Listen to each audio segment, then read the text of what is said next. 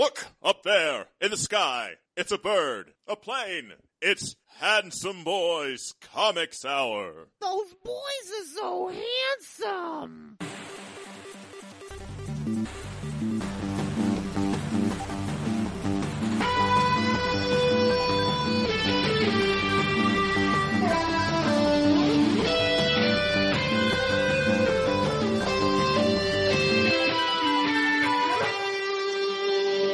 One NaNoWriMo. One Inktober. One weekly discussion of comics and nerd culture. I'm your host, Robbie Dorman, literature geek and writer. I'm your other host, Eric Z. Goodnight, professional artist and illustration nerd. And we are the Handsome Boys Comics Hour, your home for news, reviews, slightly antagonistic banter, and much, much more. It's episode 197. Eric, hello. Hello. How's it going? It's going. Yeah, that's what Comic books. We will be discussing the New Mutants later on. Chris Claremont, Bob McLeod, Sal Buscema, Bill Sienkiewicz. I think there's a couple other artists in there that do an issue or here and there, but I think those are the three main artists on the book. What we read, volumes 1 through 4, which, those are not normal size volumes. They are, it's a lot. 9, 10 issues apiece, depending on the one. And then, and they're also Claremont issues, which equals like 4 regular, normal comics today. It is a lot of reading. It is a lot of comic book, but we'll talk about that later. Before we get there, we have comic books that came out this week to talk about. Eric, are you excited? Are you ready? Are you ready? I'm always ready for comics, except for yesterday when I was not ready for comics. We can go to our first segment. It is time for Weekly Floppies. Weekly Floppies is the part of the show, and Eric and I will read a selection of this week's books, tell you to buy or do not buy them. We have a mush meter goes from 1 to 5. If we're feeling particularly mushy, our first book of the week is, hey, it's that comic. It's here. Marvel Legacy, #1. Written by Jason Aaron, art Eastside Ribic, with Steve McNiven, colors Matthew Wilson, additional artists Chris Somney, Russell Dodderman, Alex Maleev, Ed McGuinness, Stuart Immonen, and Wade Von Grawbadger, Pepe Larraz, Jim Chung, Daniel Acuna, Greg Landa, Jay Liston, Mike Deodato Jr., David Marquez, and letters by Corey Pettit. You sound like you need a nap after that. I feel like I need a nap. So here, Secret Empire is over. It's a real shame. And now we have Marvel Legacy, definitely not a reboot, Eric. Mm-hmm. Definitely not trying just to get us back to where we were after Secret Wars. Or whatever. I don't know where this is. Hey, here's the status quo. We're renumbering everything back to original numbering. Here's a little bit of look at a lot of the characters, where they're at. Here is the Marvel Universe in total, plus some additional stuff, like, the Avengers 1 million BC, and where for some reason that's going to mean something. And, hey, remember the Fantastic Four? They're around again, maybe? I have missed the Fantastic Four. I sincerely hope that they teased, let's see, who was it? Was one of the Marvel guys teasing that Hickman was coming back, and I am so very hopeful that he will be writing the Fantastic Four, globetrotting, Valeria and Franklin and working on planets out in the universe. Because that sounds like a good comic book and one that I would read. Hey, Wolverine's alive again. Yep. I had it pegged for like next year sometime, so I was a little bit off. Although I don't know. Does Marvel know that they have 2 Wolverines right now? Well, they should 3 technically. No, 3. They should also name Doc and Wolverine. Yeah. I mean, let's just name everybody Wolverine. Sabretooth can be Wolverine. Oh no. Cyber can be Wolverine. Lady Deathstrike, now Wolverine. I believe Cyber's dead. Silver Samurai. What the fuck? Wolverine. I think Cyber's dead. So, did you say Cyber's dead? I believe Cyber is dead, yeah. Nobody fucking dies in comics. So fuck you. Omega Red's Wolverine now. I think Omega Red is also dead, maybe? That's why or he's come back. Maybe he's come back. I don't know. I just, motherfucker, everybody comes back. I know. Not Uncle Ben. Well, it's fine. Uncle Ben's tired. He had to raise Peter Parker, that nerd. Fucking nerd. What the hell? Okay, Wolverine's back. Cool. I love Wolverine. I'm not gonna make no bones about it. OG Wolverine, Logan. I love Wolverine. Even No with adamantium laced bones about it. I love Wolverine. Guys, you brought in another Wolverine because you desperately wanted a Wolverine, as well as having X-23 become Wolverine. Like, what is he just now? He's just Logan, and then we have Old Man Logan, and then we have Wolverine. This is how we're gonna go? See, DC does double Batman, and Marvel answers with triple Wolverine. It's just absolutely ridiculous. I don't know are you excited after reading this? Does this get you excited for Marvel? It does not make me unhappy, and I think mostly I'm just like it. It's like, hey, remember, oh God, why can't I remember was it Secret War? What was it called? The Esad Ribic event. Why am I stupid? Secret Wars, I Secret Wars. Wars. Yeah, it was Secret Wars. Wars. Or Secret War 2? It doesn't matter. Well, I mean, it was plural. Just being reminded of the good times, I do feel a little bit less gross. And I don't know, it's caveman Marvel Universe fighting a Celestial and Robbie Reyes being fucking awesome. Punching, who the fuck, what is it, what are they called? The Immortals? Starbrand. Starbrand? That's who he's fighting. He's fighting Starbrand. One of the Hickman things. That was one of the Hickman Avengers. Starbrand's existed before that, and then Hickman made it a thing, like a title, not just a character. Like, Starbrand was not just Starbrand, he was a Starbrand. It's like Nova's. Yeah, I think so. And now he is, I don't even know if that's actual Starbrand, if that's just another Starbrand. I don't know, because all that stuff kind of went, whoop, got it. Yeah, there's all these weird, big picture universe things that don't end up mattering that much. I'm totally down for, there's things in this that I'm gonna definitely be on, hey, I like Esad Ribic. He is a fantastic artist. I will buy anything he draws. Fantastic Four coming back with Hickman, especially. Yeah, down for that too. Chris Samnee drawing Captain America. Yep. Did you see his Inktober #2 that he posted today? I have not seen it, no. It's fucking amazing. It's of Two-Face. He's doing Battober. Oh, awesome. I'm down for that. But a lot of this stuff feels kind of like Marvel just going walking back a lot of the things that happened in the last 12 months or 16 months or stuff. And a lot of it, I'm of the opinion that they've had a tremendous amount of missteps over the past year to year and a half to 2 years. Why? I agree with you, but it's also things like Sam Wilson being Captain America and then meaning nothing. Just total, his stint was completely meaningless. I don't know if you've read or seen Colin Spacetwink's newest comic essay, which is called Comics and Cowardice, and basically is all about all the Nick Spencer Captain America stuff, all of it, and the Sam Wilson stuff. Reading through all of his analysis and all that, it just made me really bummed out about all of it. It really wasn't.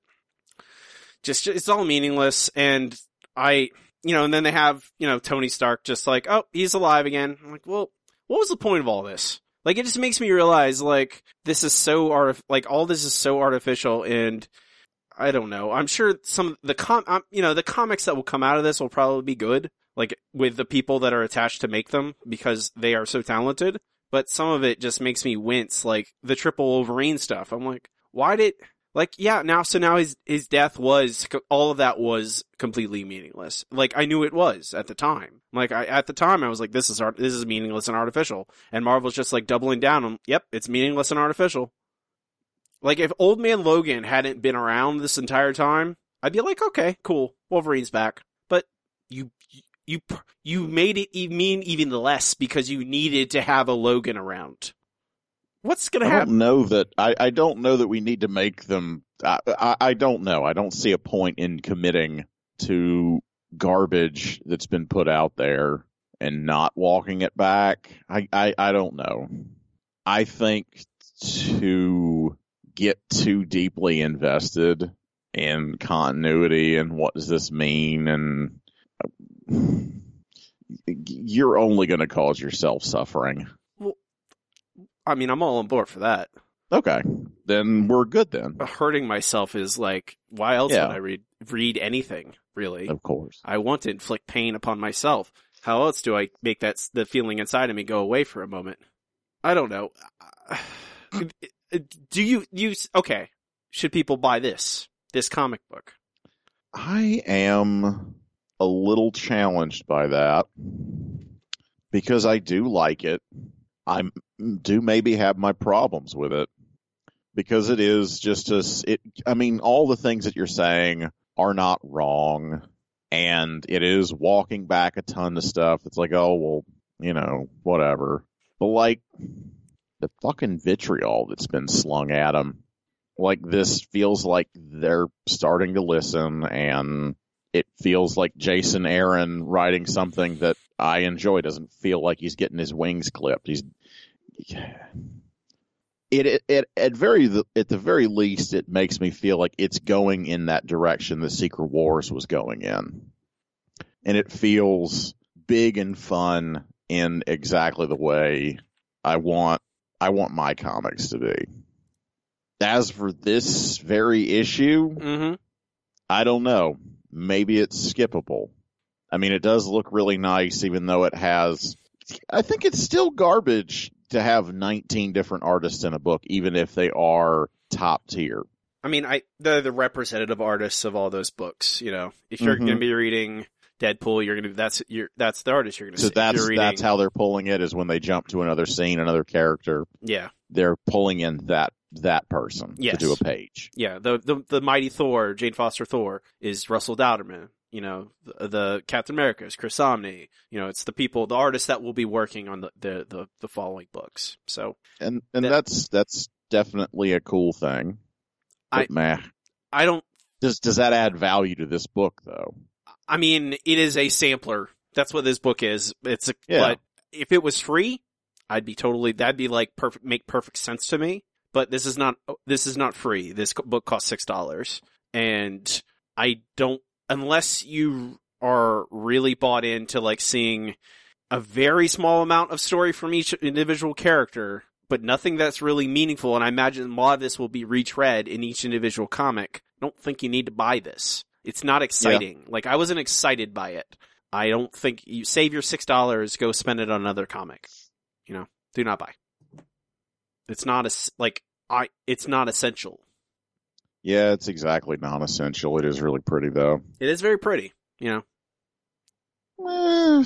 Are you? Like I said, I'm torn. I almost don't want to say do not buy, but well, you can really live without it. What does that mean, Eric? You gotta give me an answer. It means I'm going to take a nap right now. On the air. That's going to be they're going to be a soliloquy. The boringest podcast. Going to talk to your unconscious body. I mean, you mushy? It's probably not. I mean, I'm not a mushy buy. So no, thank you. Okay. Double do not buy on Marvel Legacy #1. Next up is DuckTales. Woo! #1. You're an asshole. Written by Joe Caramagna, with art by Luca Assai and Gianfranco Florio, colors Giuseppe Fontana and Dario Calabria, letters Tom B. Long.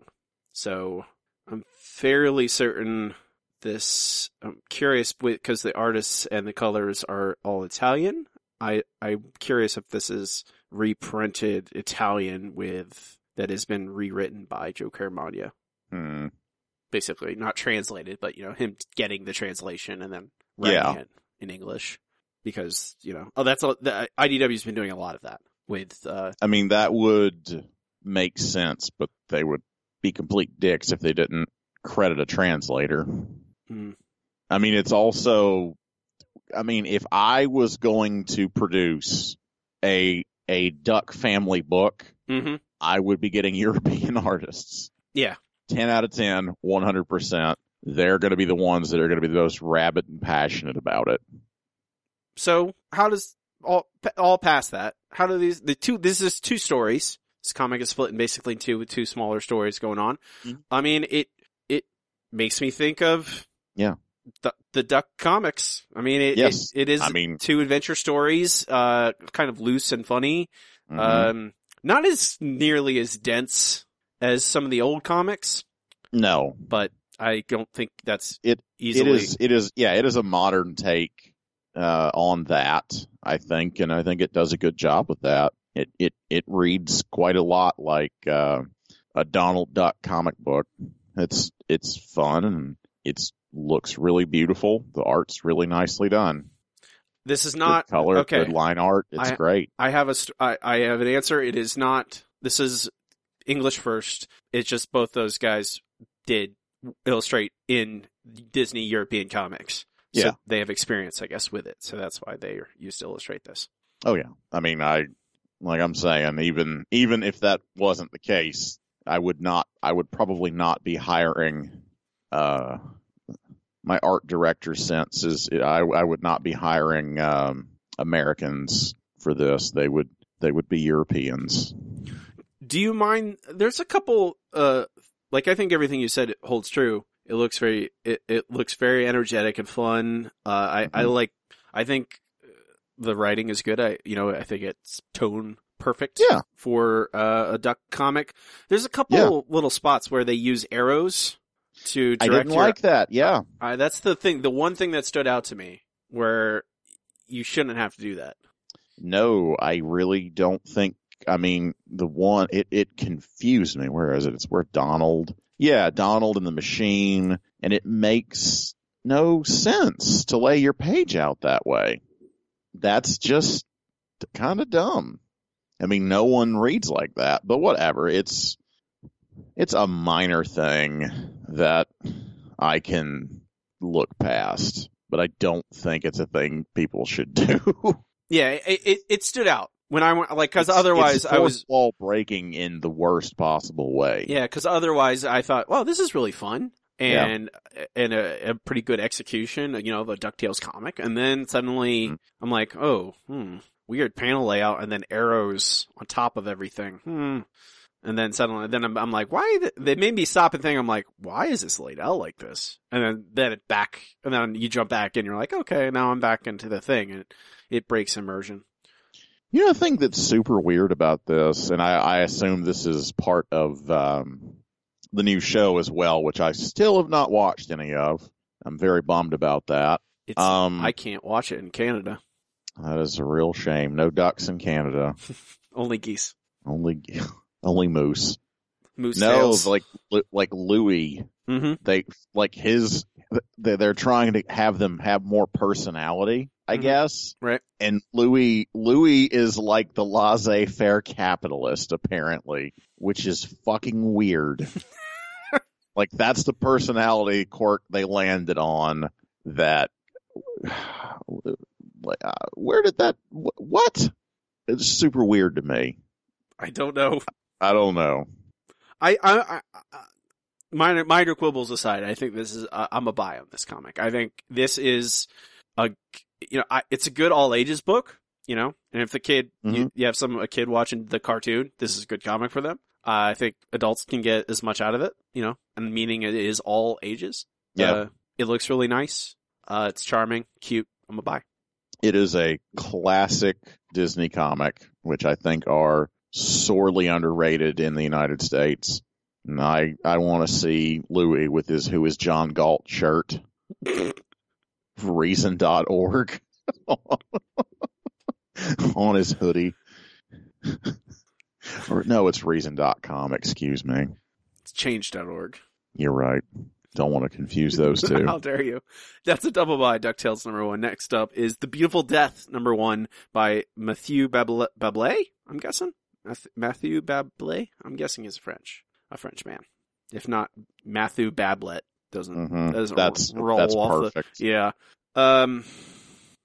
This caught my eye because it has the Brandon Graham cover. So I guess that was effective enough at me going, oh, that looks like Brandon Graham. Oh, it's his cover on this comic book where everyone's dead except for a couple. Mm-hmm. Okay, I'm gonna ask you a question because this is the thing I think kind of soured me on this comic. Is this gambit it starts off with, where you're following this character who is presumably the last man on Earth, or he hasn't. I don't know if he thinks he is. Mm-hmm. You all follow him wandering around for a bit. I don't know, like 12 pages or so. It's like 30% of this book. Yeah, it's a significant part. And then he is accidentally killed by the actual protagonists of this comic. Yes. And I immediately went, because I liked him way more than I like these three people bickering. Completely. I was invested in him, and then it became a bunch of meaningless whatever. Just these guys coming in, being like, okay, we're the character. Here's a bunch of nothing. Yeah. I think it is a gamble in that they want you to have that shock and surprise and of going, oh man, this is what this world is like. This world is dangerous and you can die at any one time. Mm-hmm. Let me, a thing that just came to my mind. Have you ever, seen any of the outtakes or seen Kevin Smith talk about his original ending to the first Clerks movie? Yes. What is that guy's name? The main character of Clerks. Dante's the character? Yeah, he gets killed, right? In the original ending? Someone comes in and robs the store as he's closing and shoots him. And the whole point of the story is, I'm not even supposed to be here today. Oh, no. But, who the fuck thinks that's good writing that, you get to the end and pull the rug out from someone? Oh, man, you're so fucking smart, you huge piece of shit. To be like, I tricked you. You thought this guy was the story, but really, it's these three turd monsters. And yeah, I think those three would, if they weren't all awful, I would. Well, probably wouldn't care. It's not that I could care less that they're bad people. They're fucking boring. Well, yes. There's nothing interesting about any of the things that they're saying or doing. I felt completely unnecessarily tricked that I read so much of that stuff with that guy. I'm getting invested, and it turns around, and now it's just all right. These three people who don't like each other but have teamed up out of, which, I mean, I've seen that before. What do you think about his art style? It's not uninteresting. This guy has read a lot of Katsuhiro Otomo, because all of these, they look specifically like Domu. They look just like Domu to me. And yeah, they're definitely this is a European comic. The setting is definitely not in Europe. Those, the way these buildings look, it looks, there's kanji on billboards and stuff. Mm-hmm.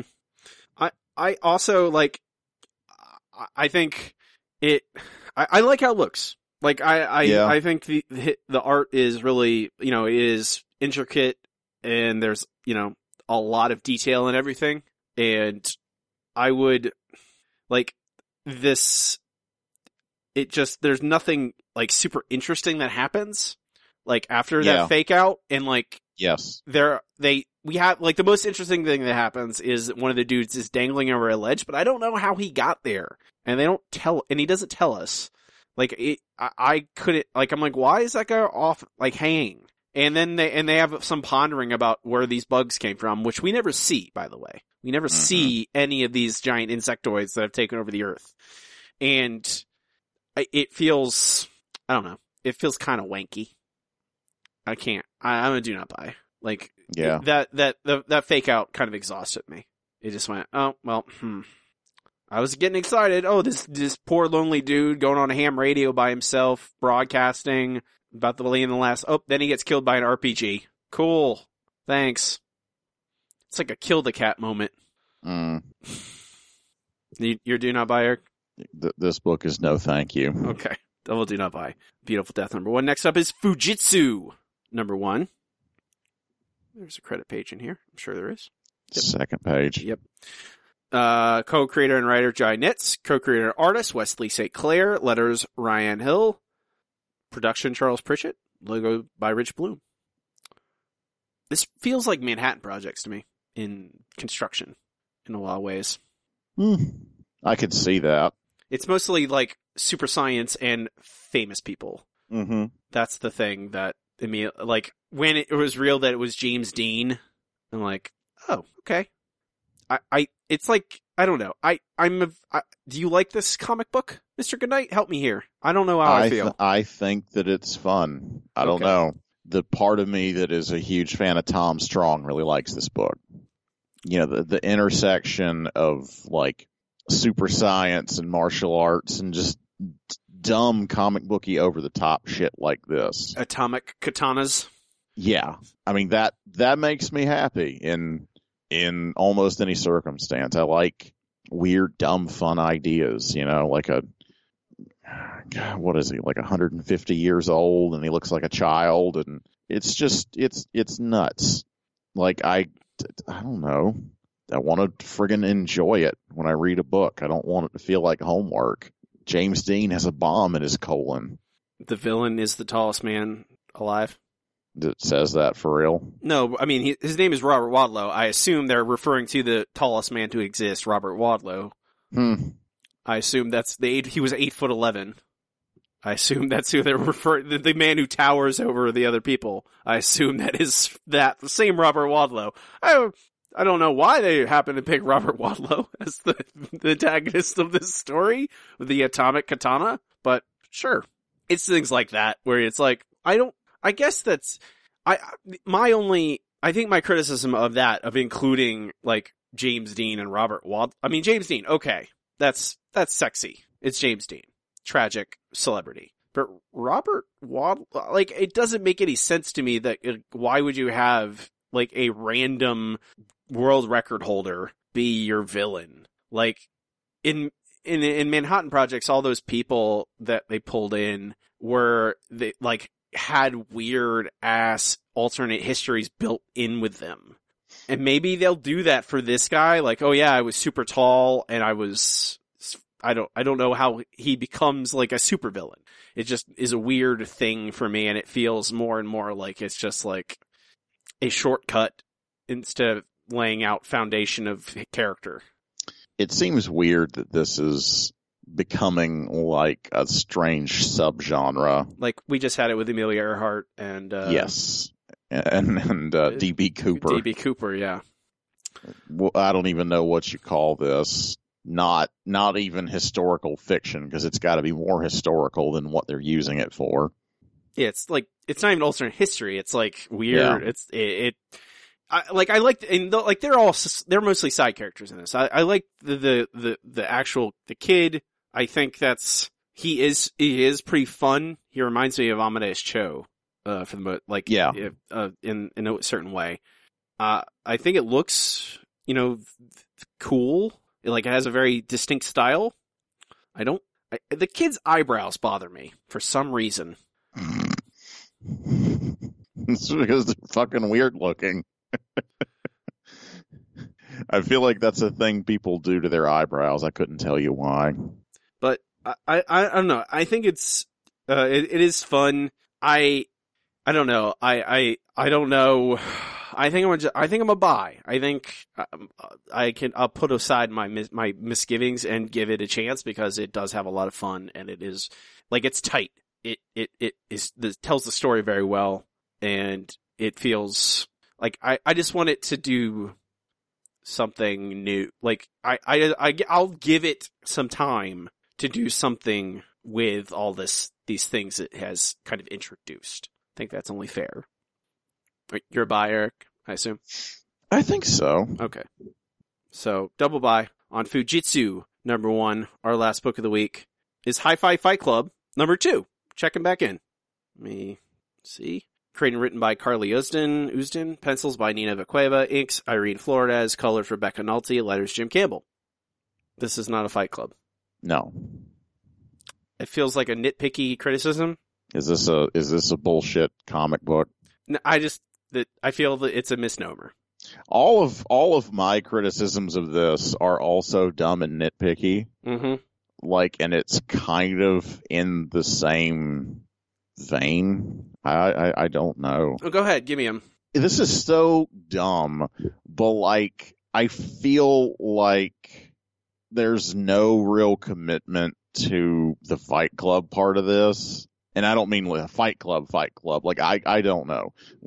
At the gym I go to, there are women martial artists, and this is, I don't know. There's nothing martial artsy about the silly shit that they're doing.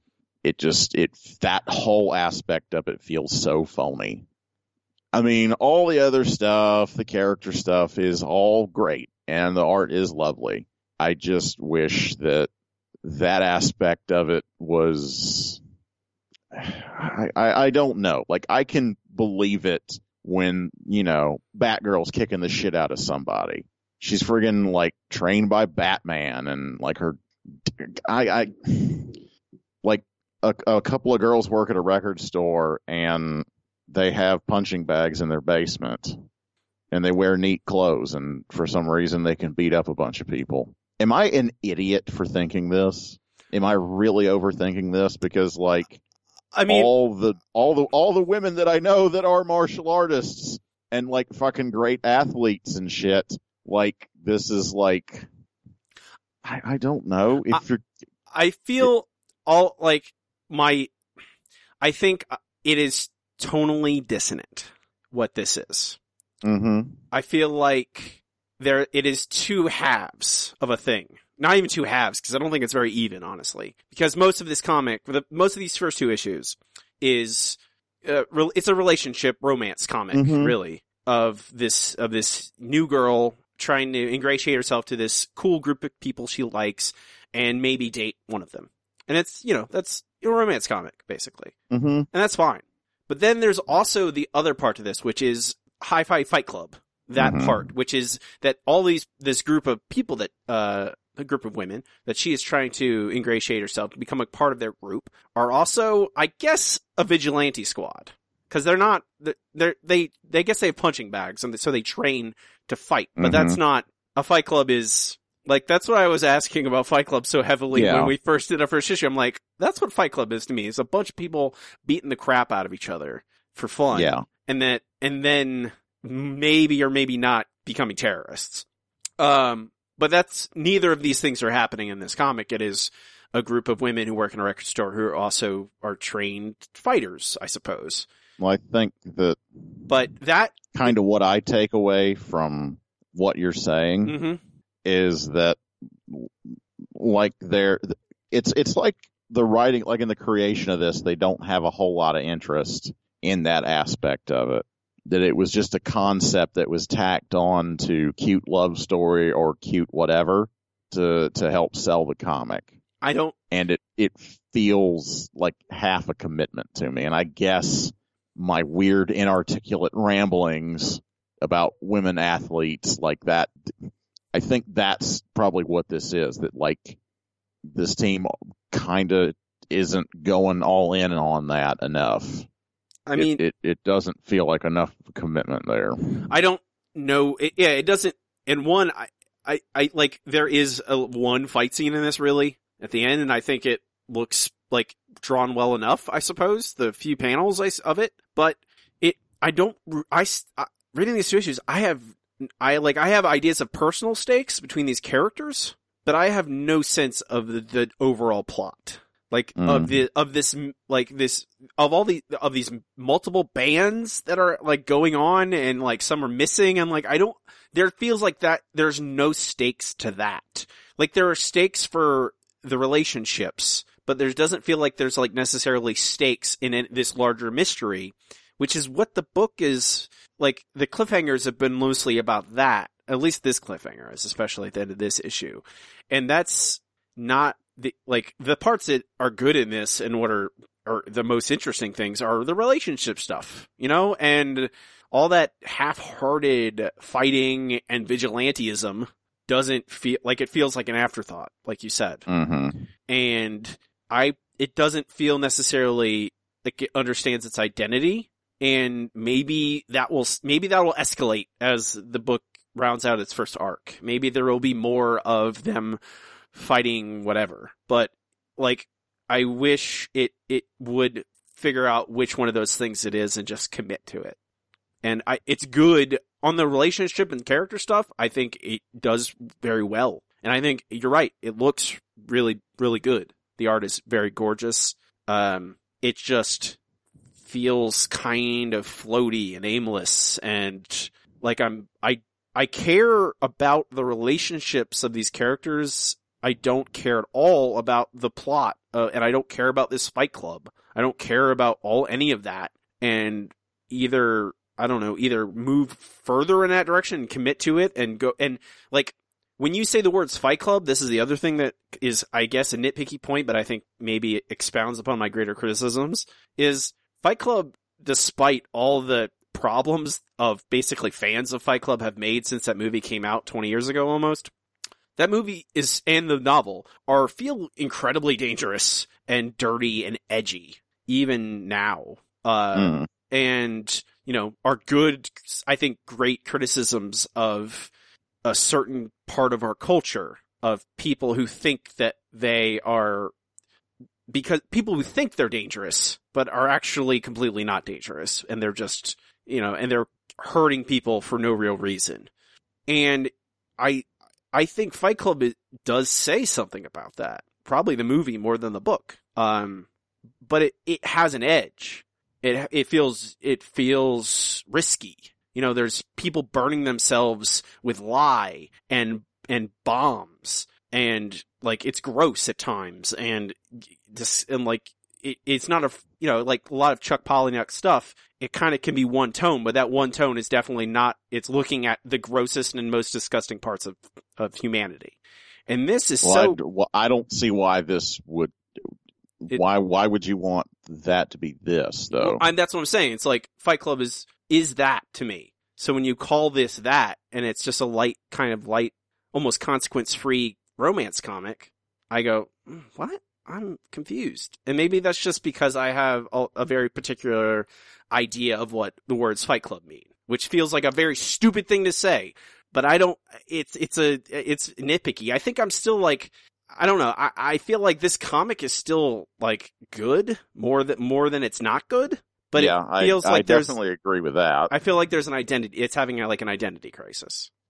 I think that the point that it's just not committed to enough, I would say that is, for me, more accurate than identity crisis. That I think it could be fine that it is like mostly about these girls and their relationships and things, but like, as much as the music and the record store is a part of who they are, this should obviously be more of that. Like, I don't know. I think I'm a mushy buy.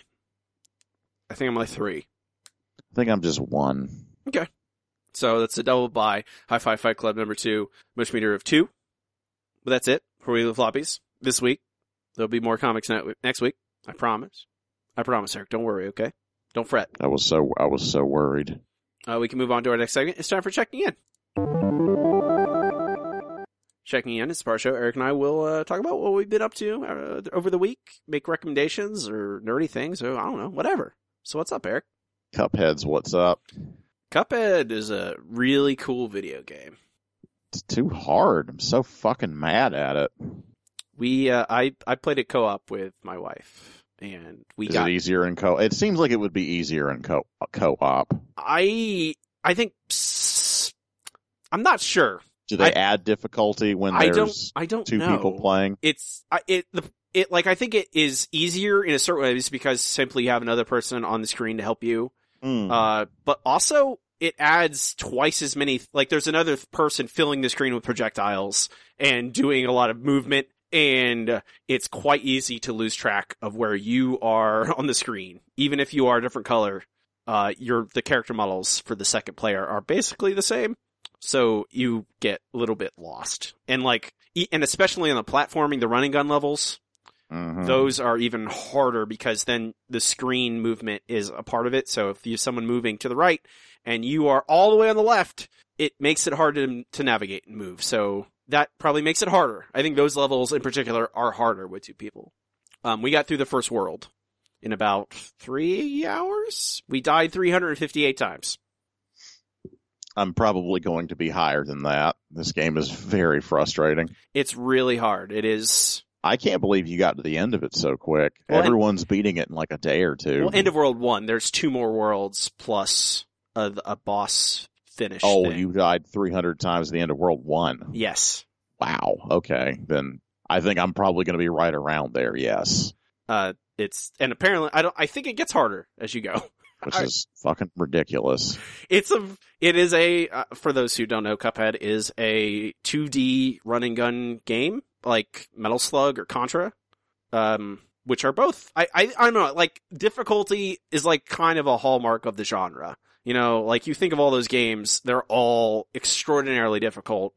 You have to, like, memorize enemy patterns and execute basically very close to perfect to beat the levels, you know, and most of the levels in this are bosses. Yeah. But they are all very intricate. There are a few levels you get to the end and fight a boss, and that sucks. Yeah, that's a pretty rough thing of those running gun levels, the platforming levels, is that you can get nearly to the end, and they take, I think, longer than a normal boss battle would be in sheer amount of time, and then there's no checkpoint. You just go right back to the beginning.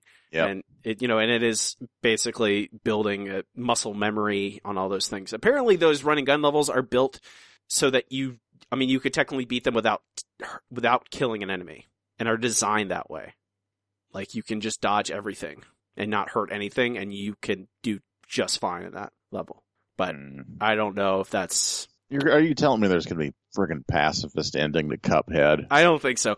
But, I mean, obviously the thing that stands out is everything is hand-drawn animation, makes it look like early cartoons, the 20s. It's like a Fleischer cartoon, for sure. And the audio and sound all of it is authentically recorded. So it is recorded using technology of that time period.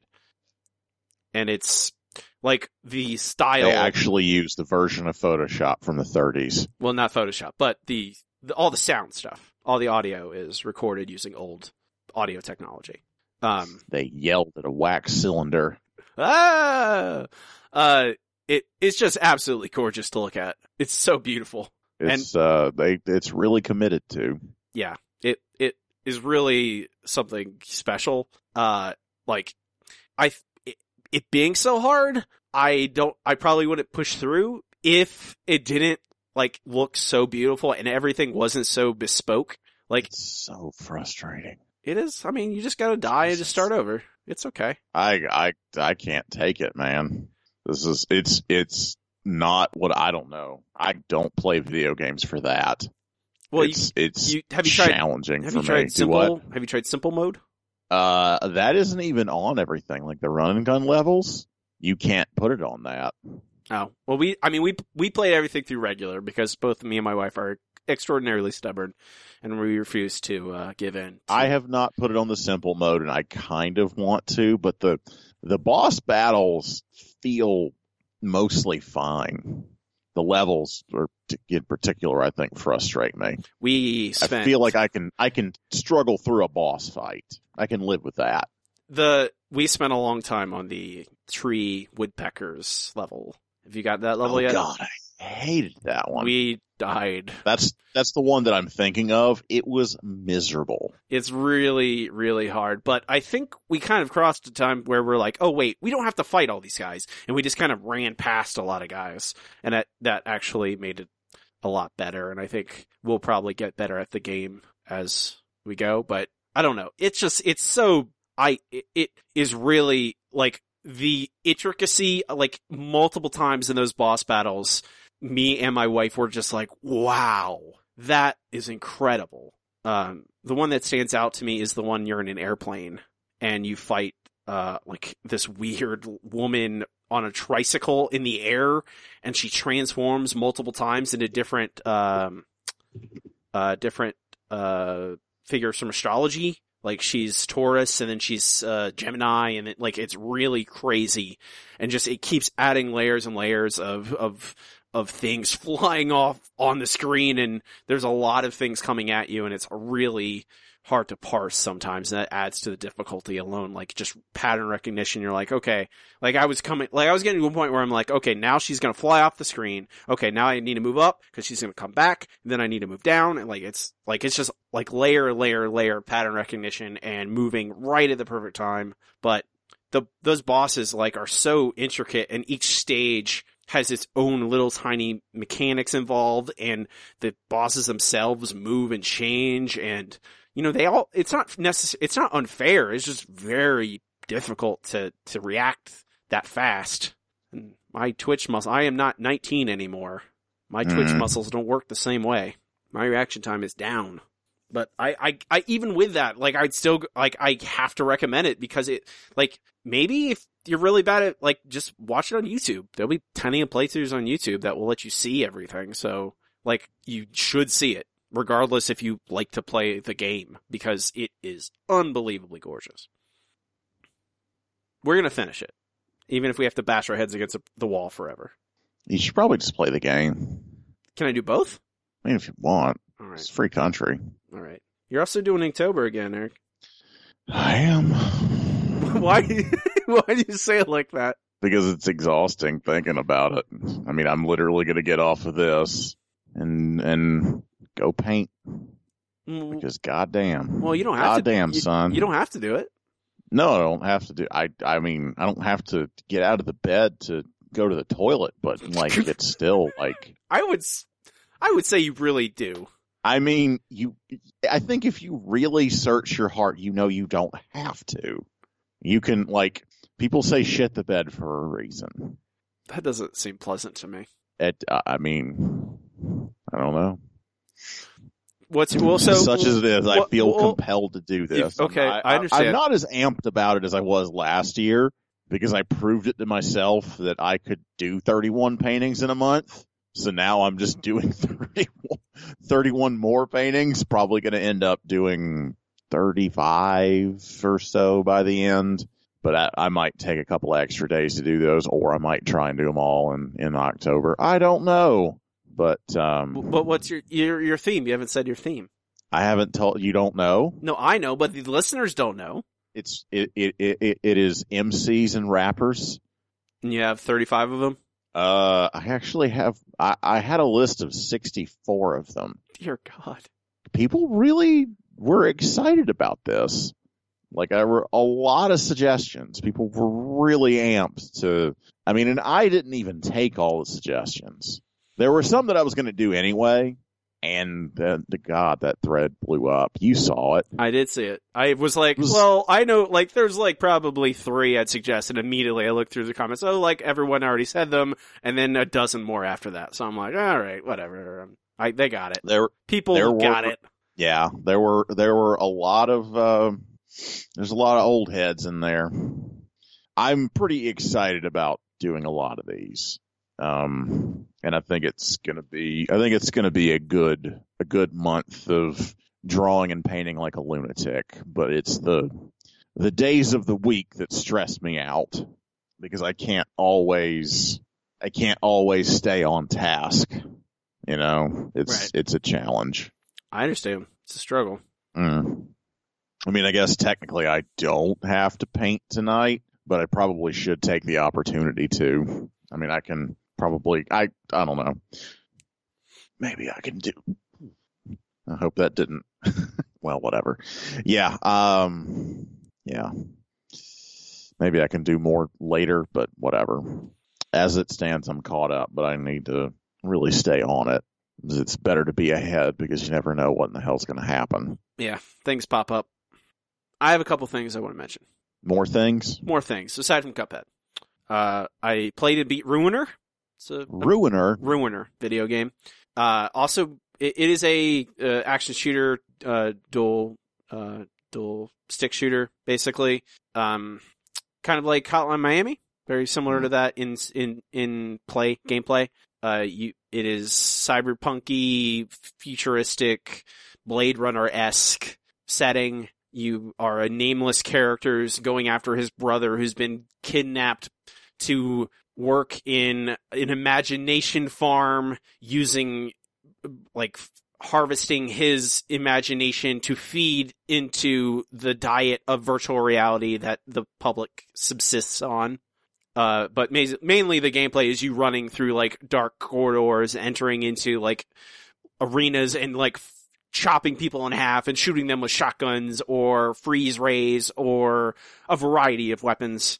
Once a gun runs out of ammo, you have to drop it. You have a baseline pistol and a melee weapon, but you can pick up various guns off of people that you kill and or pick up in the environment. And you have a weird hacker woman who has freed you and now is in your head telling you where to go get your brother. And she calls you Puppy. Just like in American Gods. She is, but I mean, she is, I don't know, it makes it very clear that your agency is in question at all times. And the game reinforces those themes through a lot of different ways. The style and the art design is really good. It looks really pretty. The sound and music is really good. I don't know. It's a short like 5 or 6 hours probably. It's really hard. Along the same lines of Cuphead is like you are like there are multiple boss battles where I died 30 times. And eventually, and like it lets you there's a skill system, you can dash, you can turn yourself invulnerable briefly, you can slow down time, you can give yourself more health, etc., but you can redistribute your skill points whenever you want. So in certain battles, like you need to invest in shields, and in other certain battles you may want to have extra dash charge, etc. Like you can constantly reassign, experiment with your playstyle and any one given battle. I like the world itself is really interesting, and it feels like there's a lot of stuff around the edges that is really like cool, but it doesn't get the time. You don't get the time necessary to really explore all that stuff because they don't have any other mechanics other than enter into arenas and kill people. I would like if you like Hotline Miami and those types of games, also like Hyper Light Drifter, also very similar gameplay. If you like that kind of gameplay, you'll probably like this game because it's really, tight mechanically and fun to play that way. It gets a little bit repetitive, but they do manage to throw in a lot of variables along the way that you can mess with that keep it relatively fresh, but it does drive you forward kind of relentlessly. I don't know. The ending is my only complaint. It feels a little abrupt. And it doesn't feel like it does the world justice. I imagine if it does well enough, they'll revisit the world. Because I think the world is really cool. Like, it's a fun cyberpunk world. The other thing I want to talk about is a book, Eric. You can read? You had time to read something else? I did. It is Autonomous by Annalee Newitz, who is a co-founder of IO9 and contributor to many other websites. Mm-hmm. It's her first fiction novel, and it is very good. She's awesome. am bringing this up specifically for you because you will love this book. That makes me happy that people that I like make things that I like. Yes, it is also a kind of a cyberpunk dystopian kind of future, but it is a little, I don't know, it is kind of frighteningly prescient. With the way the world is. It is like 150-ish years into the future, and the protagonist is this woman who pirates drugs that have patents on them. She reverse engineers them and then sells them on the street so that she can get she can use that money to funnel it to other drugs that can help people. Because poor people can't afford any of the drugs that actually, save lives. And she ends up reverse engineering this drug, selling it, and it ends up killing people because the original drug has problems in it. And the people who sell that drug send people after her. And the novel is split basically between her and her chase to basically expose the truth, and the mercenary or cop or whatever he is, the agent sent after her with his bot. And the thing is, the show stealer of this novel is, it's very, like, the chase of the agent and this bot is very rarely told through the agent's perspective. Most of it is from the bot's perspective, and its name is Paladin. And it's kind of, I don't know, it's used as, I don't know, it's a very, I've never read a book that, I've read other books, obviously, that have artificial intelligence perspective or robot's perspective, but never like this, in this very specific way about, this bot has no gender, and yet the agent that is assigned to it treats it like, it calls it a he. And so early in the novel, as soon as the agent calls it a he, basically the narrator calls it he. And I don't know, this is a light spoiler, but I think it's so interesting that I'll mention it. Like, it's not too heavy a spoiler. It happens fairly early, where he starts having romantic feelings towards the bot, but because he conceives of the bot as a he tries to hide those feelings, the agent.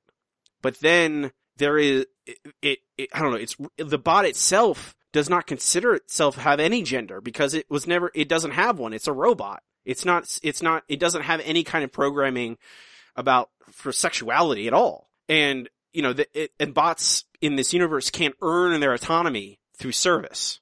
It's a very weird thing. And I actually would be really interested for a book to revisit this world. Not necessarily these characters, definitely this world, because it has a lot of stuff that could still be explored, I think, in another book. But it does a lot of, I don't know, it touches on a lot of, like, the book is called Autonomous, I think, of identity, of control, of agency. All those things are explored. It's really good. I don't know.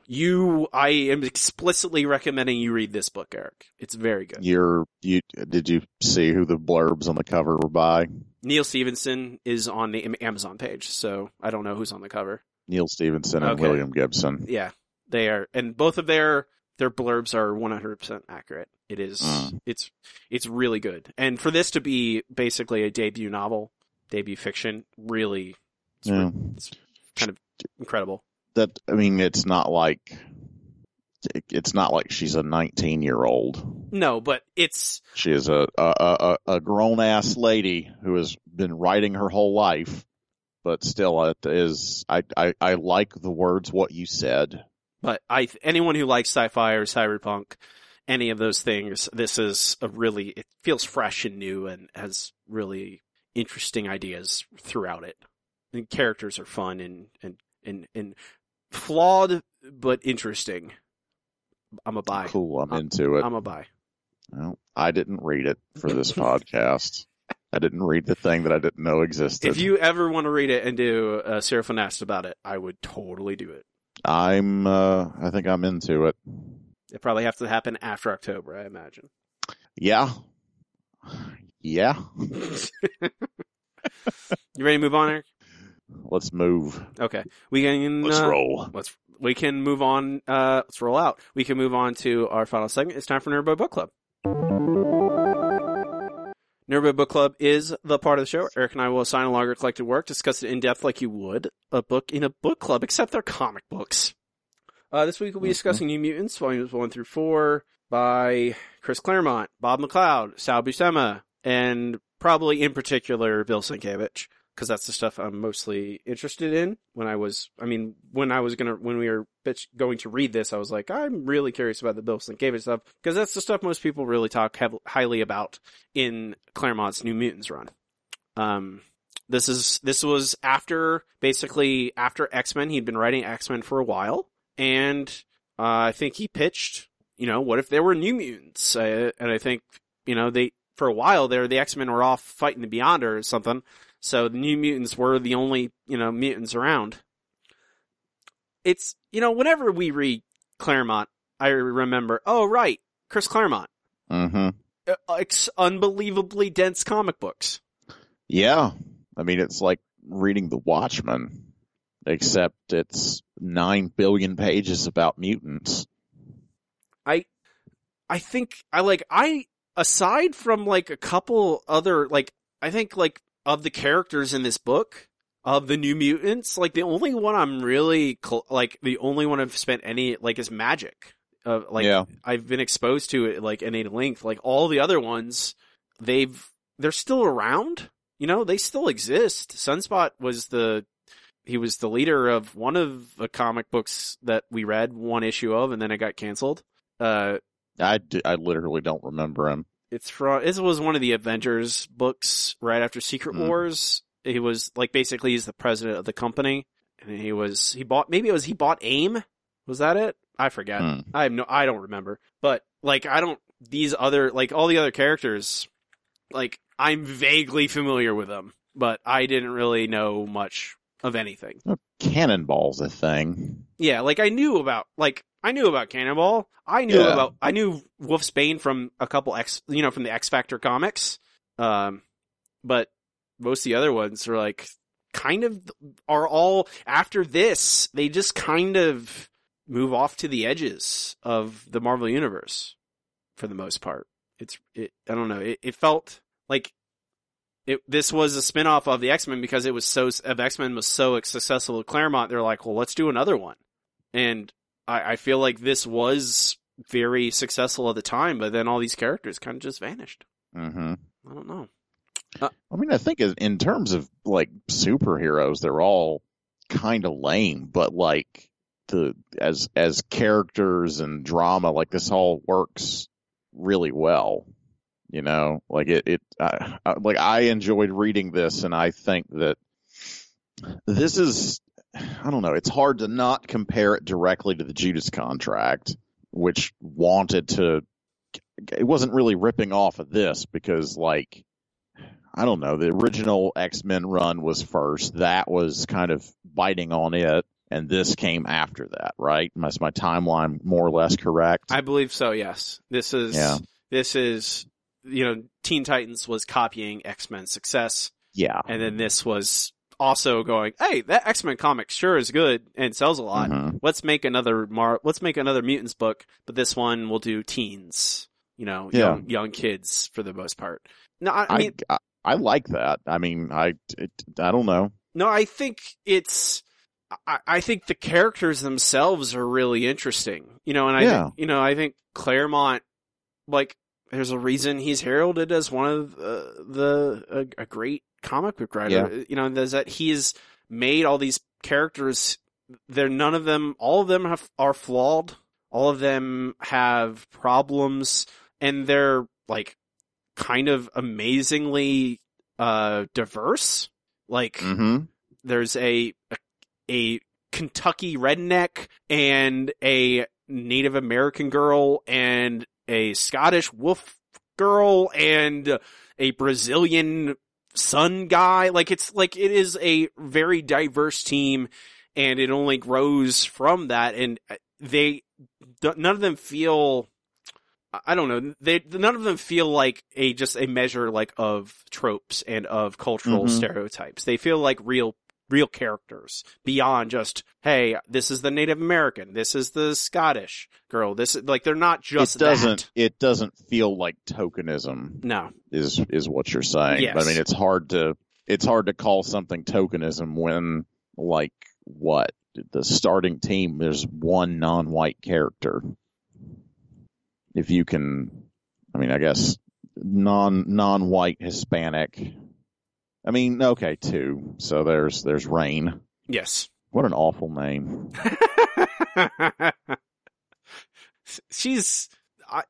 I don't like any time she's like in that half wolf form.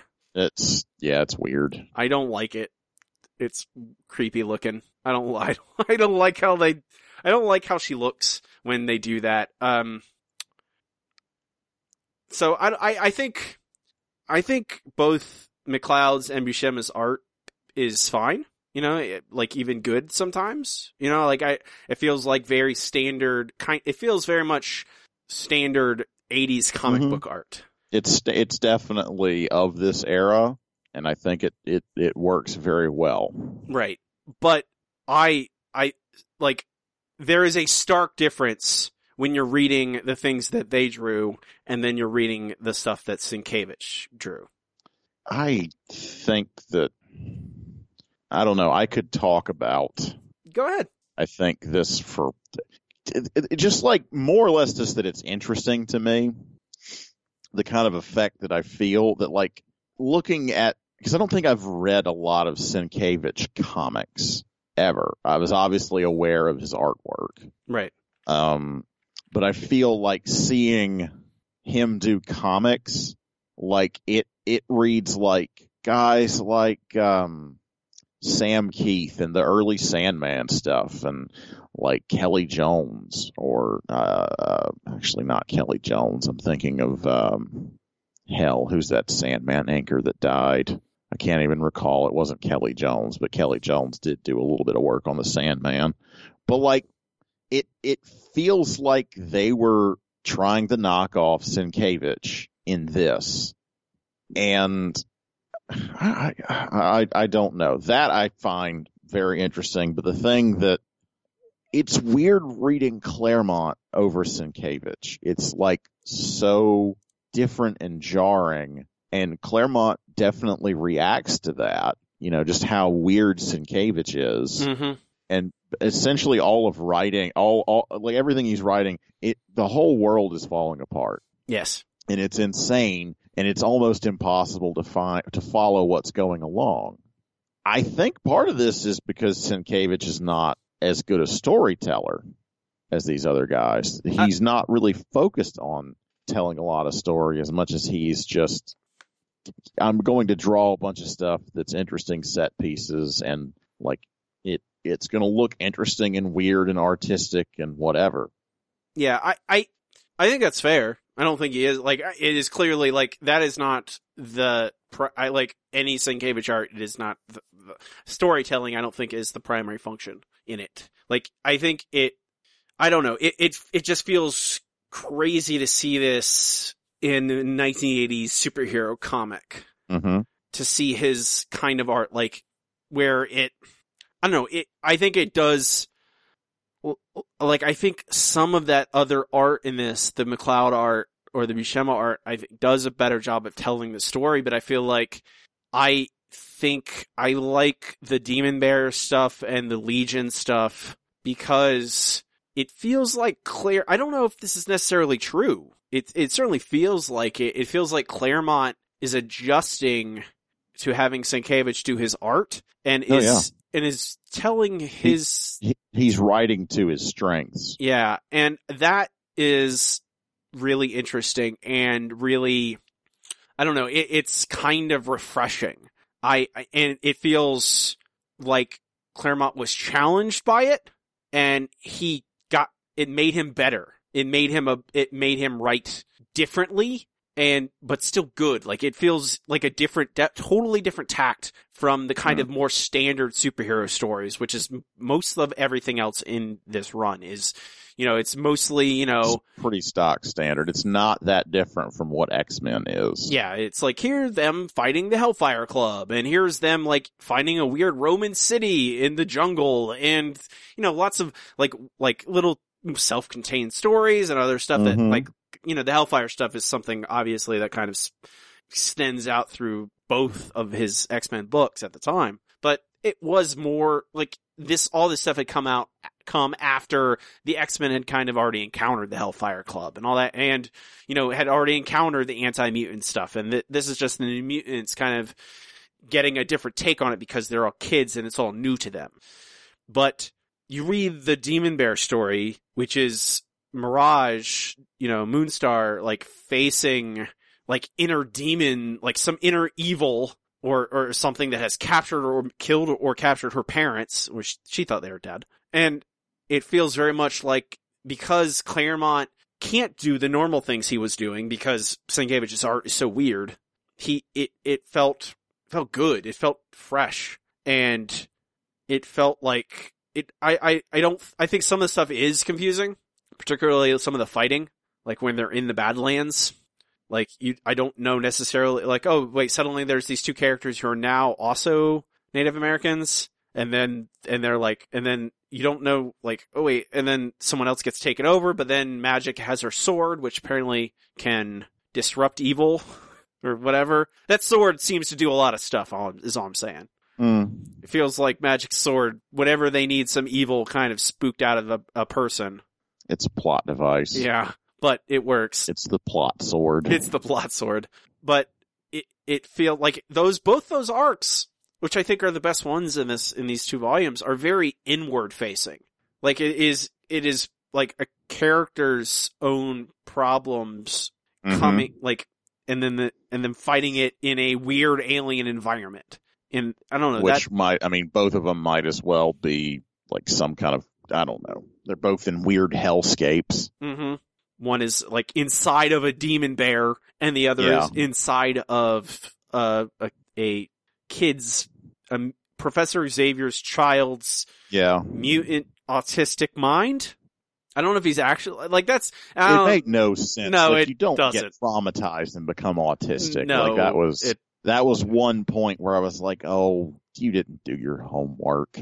Yeah, it's not great. But it doesn't. Like, they could have easily just said, he is a kid that has, like, I don't know, multiple personalities. In and of itself is also not real the way it's shown in any fiction. It was not as overused a trope as it is now in the early 80s. Yeah, that's fair. Like, I think that all of our problems with that beat up trope happened probably at the, around the start of Claremont's career, and I don't know, our experience with it is after that. Yeah. I mean, and we are, of course, subject to all of the bad storytelling that have used that to try and explain away plot problems. Mm-hmm. Or just be a gimmick. I knew about Legion because there was a more recent comic, and now there's a television show, but I never had read, his origin story, which this is. And it's really interesting. Like, I really, like, having these other, like, it's playing around with those 3 identities that are inside of him. I find that really, I don't know, clever. It feels like it's playing around with comic book tropes at large in that. Like, it feels like, especially with that, the Cavalier figure, I forget his name. The identity that's... It's Jack something. Yeah, Jack Wayne. That's his name. Jack Wayne. Yeah, yeah. It feels very much like it is playing around with, like, this book itself subverts a lot of superhero tropes. Like, all these characters, like you said, they all have kind of, like, most of them have kind of lame powers that are really weird and abstract. And then you get to the Legion story, and one of the figures in it is like this ultra masculine stereotype called Jack Wayne. And then the other 2 characters are a Middle Eastern guy and this lady that, like, she feels like Typhoid Mary basically. But I think we touched on this before, but what do you think about all the Claremont dialogue choices a la dialects? They're insufferable, aren't they? He loves his the Scottish, the Southerners too. I mean, oh god, Cannonballs. It's like, have you ever actually heard these people talk? Cannonballs. Every I is AH. It's always AH every time. I'm not. Hey, Eric. Also, did you know that Cannonball is nigh invulnerable when he's blasting? Mm-hmm. And did you also know that Sunspot, although very powerful, is not invulnerable? I believe I did hear those things a time or two. You picked up on that in every... It seems like I think... Hey, man, every issue is someone's first. I know. And I think that's like it is a culture. I think it's like, it's always a shock going back, 30 years ago and reading comic books compared to what a comic book is today. Mm-hmm. It is so more decompressed, and people don't write expecting someone to pick up an issue number 3 or an issue 27 without picking up all the ones before it. Right. I mean, when stuff is only on a news rack, they may never see another issue again. They might never see the ones before it. It's not like there's a fucking eBay in 1983. No, there's no comic Vine where there's no Wikipedia. You know, there's no, the only way you can get all these stories is piecing them together and hunting down issues. And yeah, if you bought it in a drugstore or a grocery store somewhere, who knows if you'll see the following issue or the issue before. So it's important that it tells you all these things again. And I mean, I think I think that's the other thing about those Sienkiewicz arcs is they go against a lot of all the things you see in the early issues are all very standard, straightforward superhero comics. A new team. We're gonna play it safe and introduce these characters. But then you get to the Demon Bear, and suddenly everything is crazy, and Claremont doesn't hold the reader's hand as much. There's less narration, there's less recapping, there's less dialogue even. And I don't know, it like a lot of, like, you mentioned Judas Contract, which I think is a good parallel. And, you know, I look, you always repost our stuff on Facebook, on your own Facebook, and there's always a slew of people who react, and everyone's like, I love Judas Contract, it was my favorite thing, etc., etc. Yeah. And we're like, man, this is bad. It's bad. Yeah. People don't like being told the thing they haven't read in 30 years is bad. And I not reading, having read this stuff, I was expecting, I have now stopped expecting so-called classics to be good. And I go back and I read 30-year-old comics, I'm like, this might just be bad. Mm-hmm. It's very possible.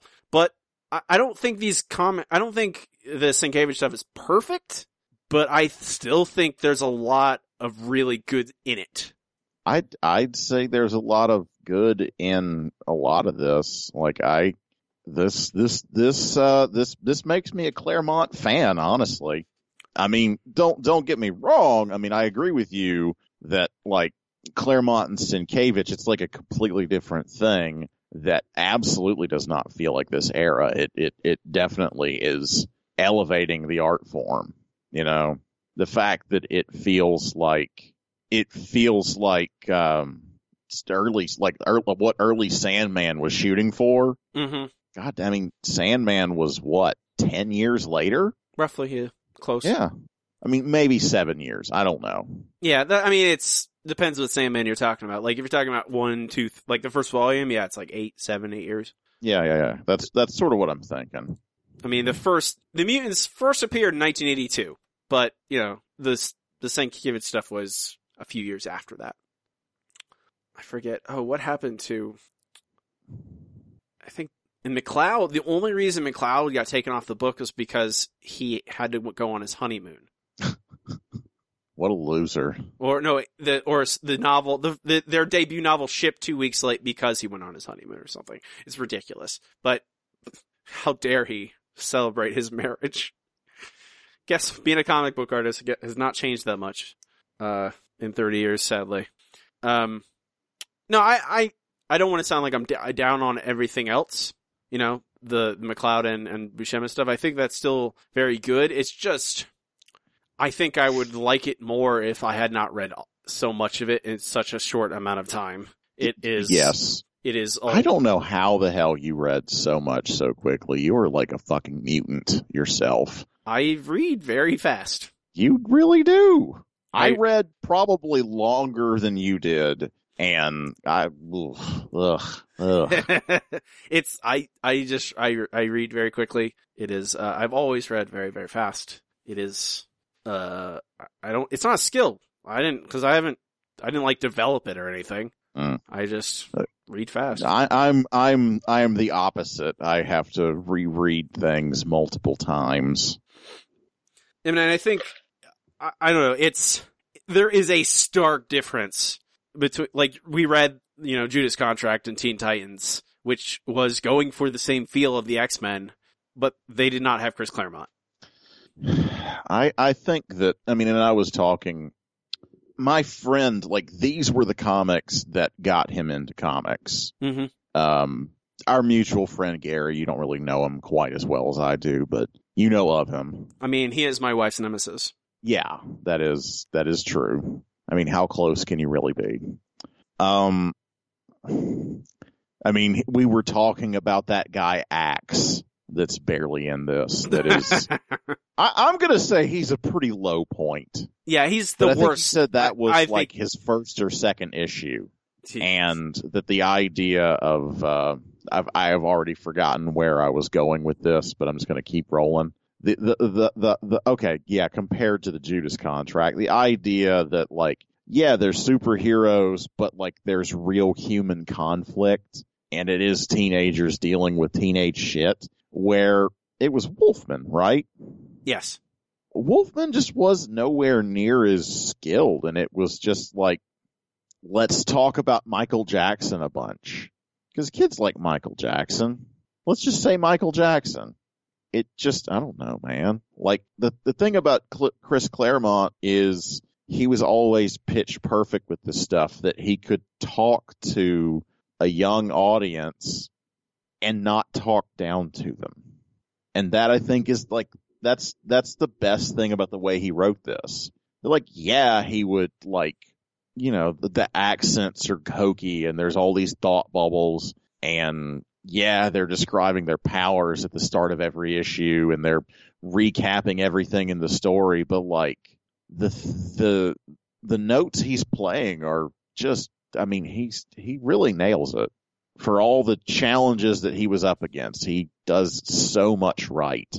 And I think for this to be of this era and still be, even the worst parts of it, to still be this readable and enjoyable, I don't know. Claremont's pretty amazing.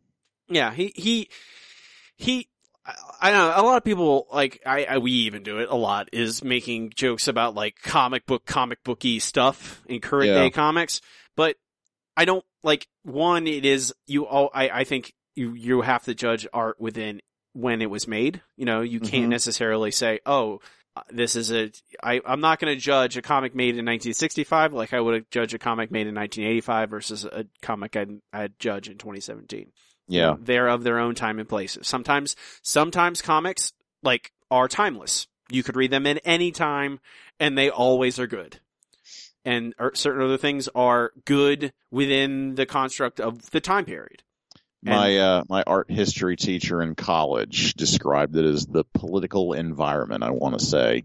You judge things based on that environment, and it's always relevant. Any kind of art, you have to look at it through that lens. Otherwise, it makes no sense. Yeah, but like, there are certain comics I read that were in this time period where they have all the same things that this has. You know, it has all the dialogue bubbles, it has all the recapping, but it's like, forgiving that, they're still not good. This, I go, yeah, they sure talk about Cannonball being nigh invulnerable whenever he's blasting a lot, but everything that happens, all the dialogue, all the scenes between all these characters feels honest and feels real. And I never felt that way when reading Teen Titans. And there's a lot, and not that they're not the only culprit, but they are just a very famous one that we've read recently. But there's a lot of other comics of the time period which I've read and go, well, that's fine, no thanks. But this is managing, like, this is the idea of what the X-Men is, and the New Mutants. Mutants in the Marvel Universe is all Claremont. Yep. Like, when someone you thinks of what Wolverine is, or how Cyclops works, or how the mutants work, it is all Chris Claremont who did that. Even today, in 2017. Like, people don't even know his name, but when they think of the X-Men, what they think of is what Chris Claremont came up with. Mm-hmm. Like, yes, Kirby and Stan Lee came up with the original ideas of, hey, there's mutants, and there's Magneto, and there's Professor X. But until Chris Claremont came around, it was kind of a meh thing. Chris Claremont came around, made X-Men the most popular book in the world, and has basically invented their identity that still persists, nearly 40 years later. And it, like, some of these things feels dated. The thought bubbles and the recapping. But certainly the storytelling and the character is all still good, still there. The quality persists. And frankly, like, the Demon Bear and the Legion arc are really, I don't know, they stood out to me. Like, and it is why I wanted to, like, yes, I like X-Men, and I like Chris Claremont, so of course I'll read anything that he made. But the Bill Sienkiewicz art stuff is good not only because Sienkiewicz is a weird anomaly in that era of comic artists, but also because Claremont seems to adjust and change his own methods to work with an artist, which is ideal. Like, yeah, that is what you want out of a writer. You know, you want true collaboration. I think nowadays we expect it, where I think back then the artists were almost like service people. It's just like, okay, either write all this thing for me, Jack Kirby. Yes. Or Steve Ditko. Yeah. Or here's a bunch of words, you're just going to tell this story for me. You know, like, it's a different thing. I don't know. No, yeah, we've said it a lot, but, like, we are so spoiled for comics today. Mm-hmm. Because, you know, artists there's never been as many great artists as so readily available and so easily consumable. Like, you just talked about things being on newsstands and you don't know if you're going to get the next issue or not. Yeah. But also, like, the rigid structure of how a comic book works has never been more flexible, and, you know, there's not every superhero comic doesn't work the same way, and especially not every non-superhero comic doesn't work the same way. You know, there's less reliance on, here, comic book artist, I want this is a 5-panel page, here's a 6-panel page. Feels like there's just a huge variety, which... Yeah, for people's minds were blown when Fraction, you know, changes the way he writes for David Aja. But I mean, like, this is fucking, I don't know, this is some transcendent shit for 1984. Yeah. It's insane. Yeah. I mean, I don't know. It's 3. Yeah. It's really, really, it is worth reading in 2017. Yeah. Yeah. How was this on your radar before the Comixology sale? Was it a thing that you knew about? Because this was, I mean, obviously I knew Sienkiewicz did comics work. He's definitely one of those names that, you know, you see his work and you see the skill. I mean, it's obvious, but, like, what was your perception of this before we decided to read it? What did you know? I mean, I just heard about it through, you know, comic circles. Like, you need to, you know, this is a very important X-Men comic, and explicitly, hey, Sienkiewicz's art makes it truly unique. And it's, you know, it stands out. Like, you're reading the other X-Men comics, you're like, yeah, X-Men. I like X-Men. I like Claremont X-Men. So yeah, it's good. And then, hey, New Mutants is its own little weird thing, because it's like a bunch of teenagers with like more abstract powers. Like, Moonstar has like fear and desire powers, and like Cannonball literally is just a cannonball. Like, he just smashes through things in a straight line for the most part. Like, it's like, they're not like Colossus. Hey, I turn into metal. Wolverine, I have claws.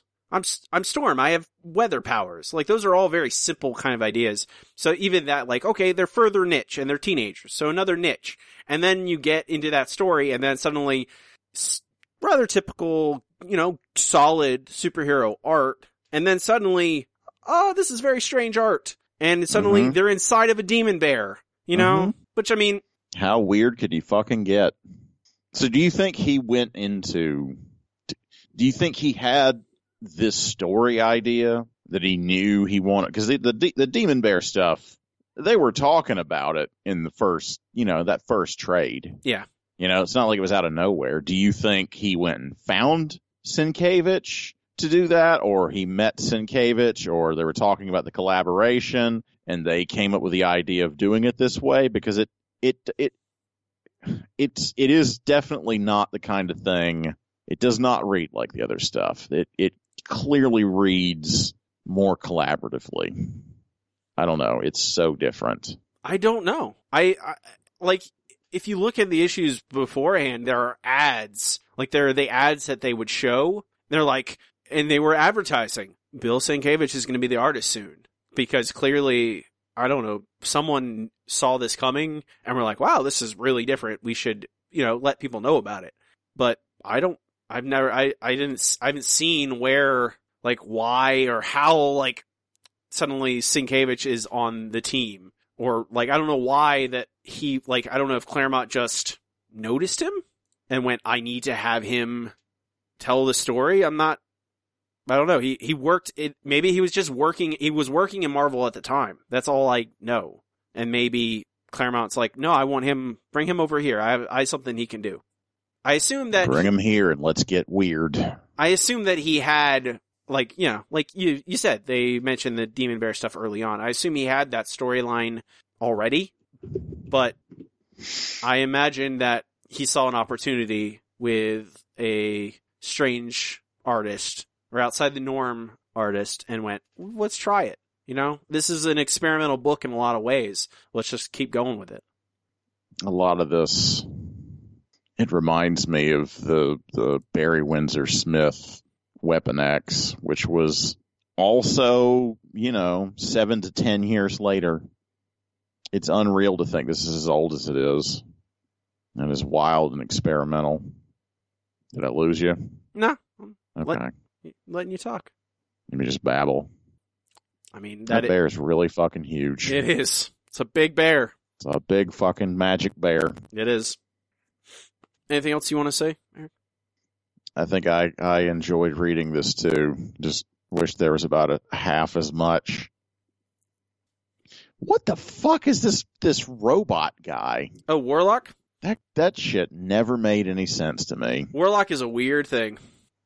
Yes, he is. I like Warlock a lot, but he's a weird. I have read some Warlock comics, but he's less weird later on. Like there's a lot of stuff that happens with Warlock. But I like him. Again, hey, Claremont likes weird aliens in his comic books.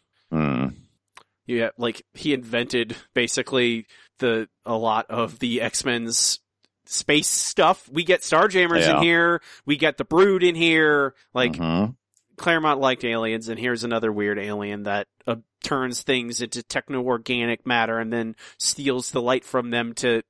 It's all craziness. Why is everyone always going swimming? Happens a shitload. That's a weird motif in these. Teenagers like to swim.